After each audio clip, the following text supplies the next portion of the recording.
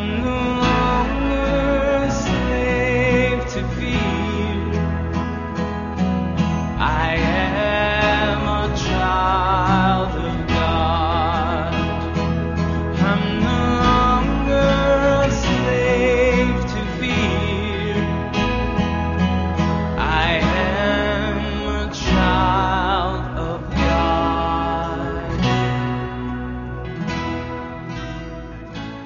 Any of us who have ever done an internship know that when you go on internship, they don't really let you be in charge of anything. They tend to give you a supervisor, someone who keeps an eye on you, make sure you don't mess anything up too badly. You have to have a certain amount of training to be completed before they even let you go out and interact with others. And generally on internship, you have to document everything. In seminary or pastor school, they send you on essentially 2 internships during your education. One is in a church setting, and the other is called CPE, Clinical Pastoral Education. Many, I'd say most, students do CPE in a hospital setting. However, I was fortunate enough to do mine in a nursing home. We had a week of intensive training before they let us roam the halls of our care center. We met with doctors and dementia experts, aging specialists, and nurses who knew the ins and outs of daily life in a care center. It was so much information in such a short amount of time, and it was very overwhelming. And then they sent us in. Go and be ministers, they said.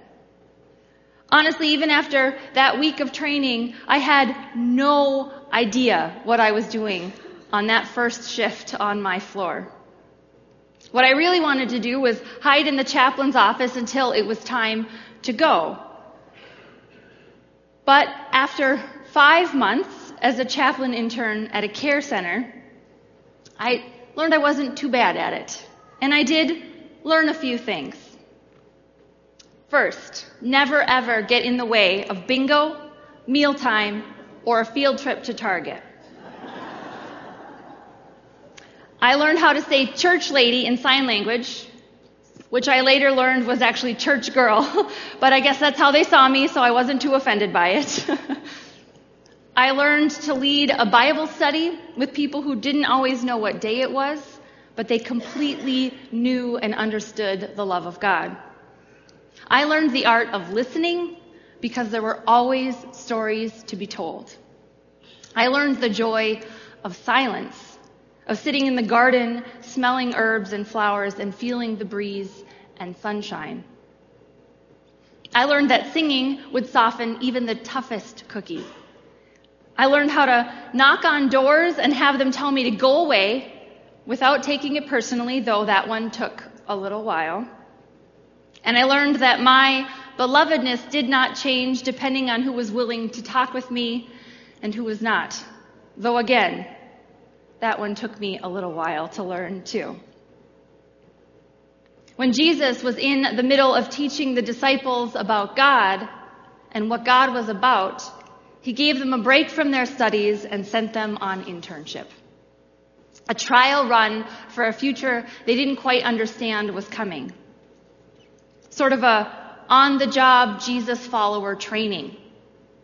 And as usual, when we read these texts together, we can learn some things about our own role as disciples, as followers of Jesus, through how he sends them and what he tells them about being sent.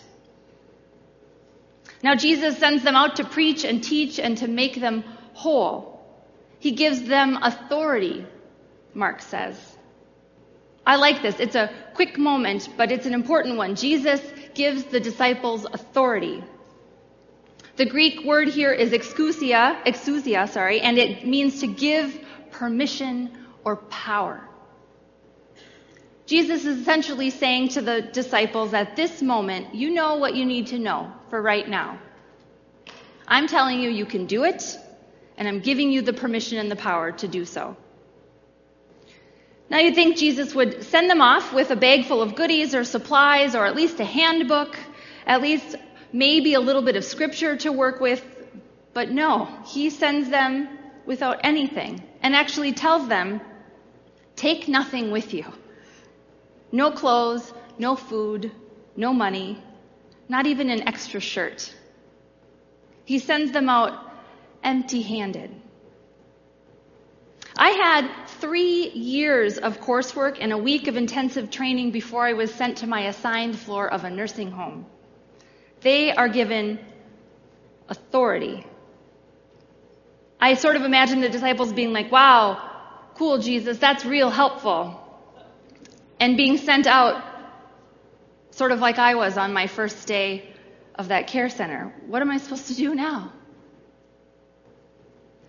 It kind of sounds like Jesus is making their internship harder than it needs to be. Couldn't they at least have had a cheat sheet along with them of like the perfect thing to say when they knocked on someone's door?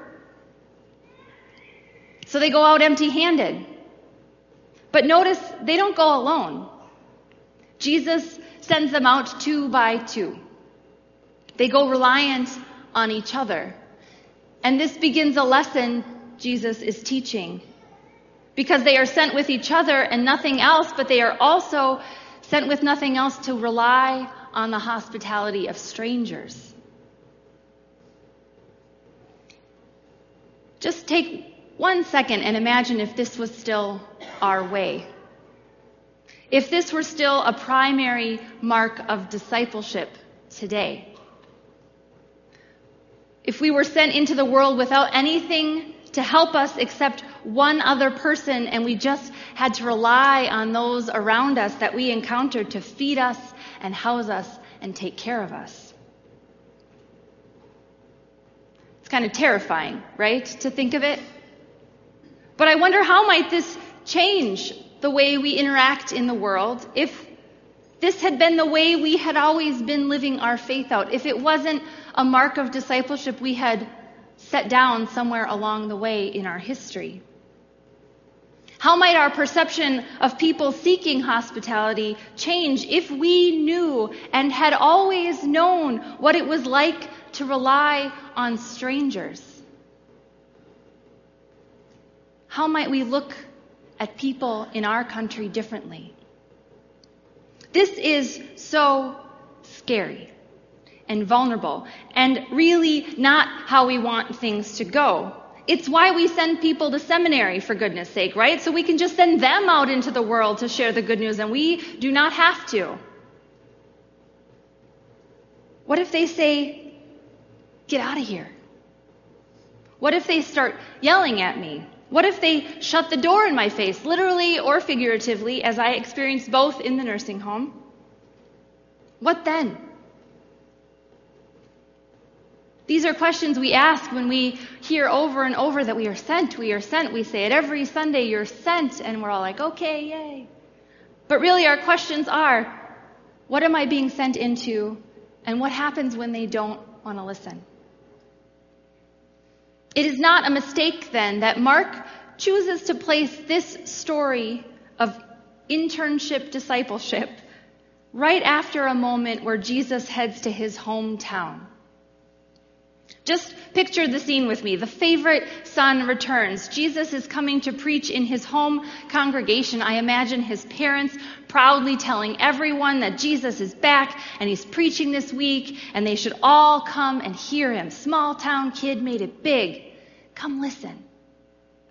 And they do. They come to the synagogue and hear him, and they are astounded. That list of questions is almost offensive, but still kind of funny. Where did this guy get all this power? Didn't we grow up next to him?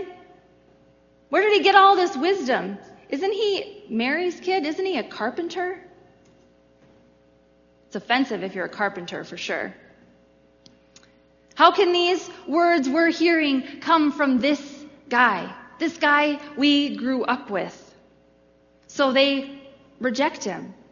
Those who know him best, who have watched him grow up, who have probably known him his whole life, those who you would expect to support him and love him and encourage him, are the first to turn him away.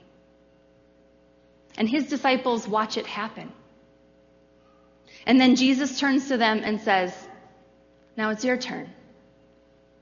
You go do this. And after what they had just watched happen, you imagine the disciples are like, no, thanks. But this is what Jesus does best for us. He shows us. As author and theologian Dr. Caroline Lewis said on this very text, Jesus goes first. Jesus always goes first. Jesus goes to the most vulnerable place, his hometown, and tells about the love of God there and is rejected there because he knows how hard this mission is. For the disciples then and really for us now.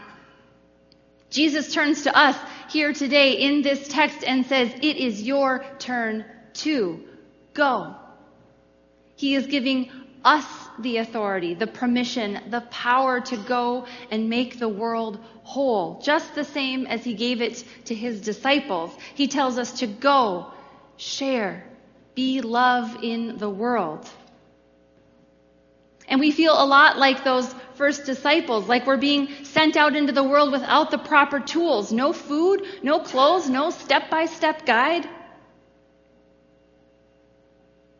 But just as we might feel like we're being sent empty-handed, we are also not sent alone. Discipleship is a team activity.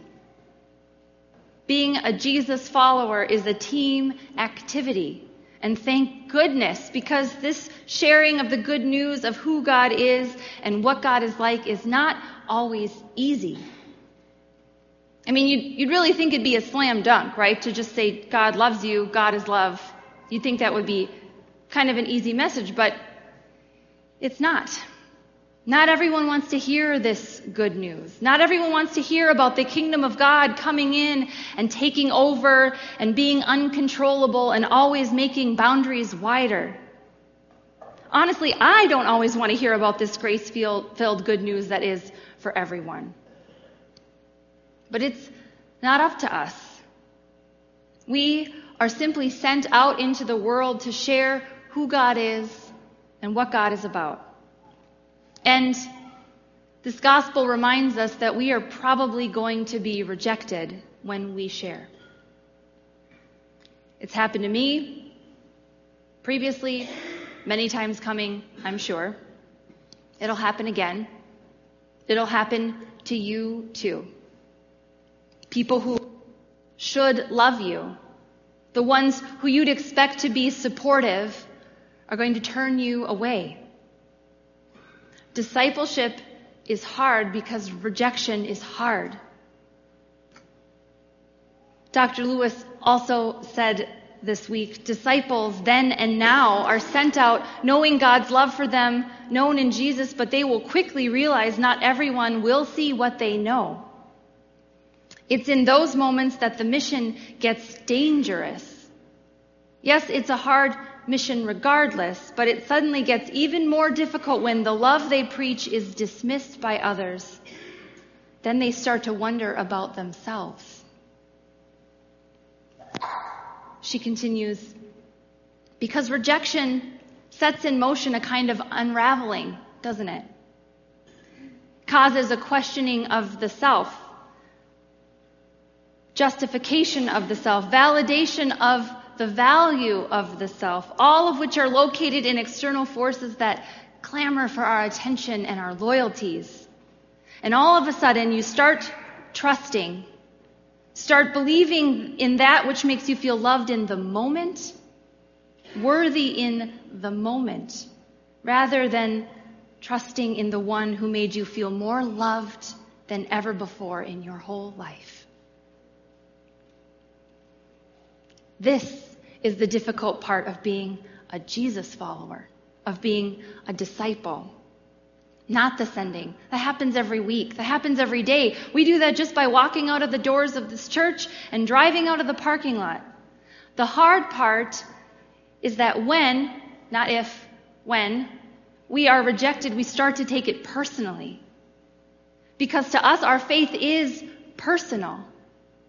And so we don't necessarily doubt God or question who God is, but we do start to doubt who God has proclaimed us to be. That as we are rejected, we struggle to find words, and the way that we share this good news that all are welcome and that all are beloved, we start to wonder if that promise does maybe not include us. So we stop sharing. We stop being vulnerable and taking the risk because it's too much and it's too hard. Now listen, I am with you in this. I am regularly finding myself lately in this place where what I believe feels too vulnerable to share. When talking about God's ever-widening, all-inclusive love feels scary and too risky. Where I also feel unprepared and sent without all the tools I need. It happens all the time. But we are not alone when we are sent. We go with each other and we go with God. In a few moments, we're going to gather around the font and we're going to watch Harper Irene get marked with the cross of Christ and be called beloved, and then we're going to welcome her into the family of God and into the mission we share. We're going to say those exact words to her. We're welcoming her onto the team. Team Beloved. We should get shirts, actually. I'm all about that. And if you've been feeling a little rejected lately, if you've been struggling to remember your worth and your value and your belovedness in the eyes of the one who loves you more than you have ever been loved in your life, then listen up. Those words we say to Harper this morning are for you too. If you need to come on up here and dip your finger in the font and remind yourself of this after worship, you do it. You are beloved. You are a part of this team. Look around you. Really, I'm not just saying that from up here. Look around the room. This is our team. We are sent together. We go confident in who we are, even when we doubt that on occasion. We have been named and claimed beloved children of God. So we can be sent empty-handed, but not alone, and so loved. So loved. Amen.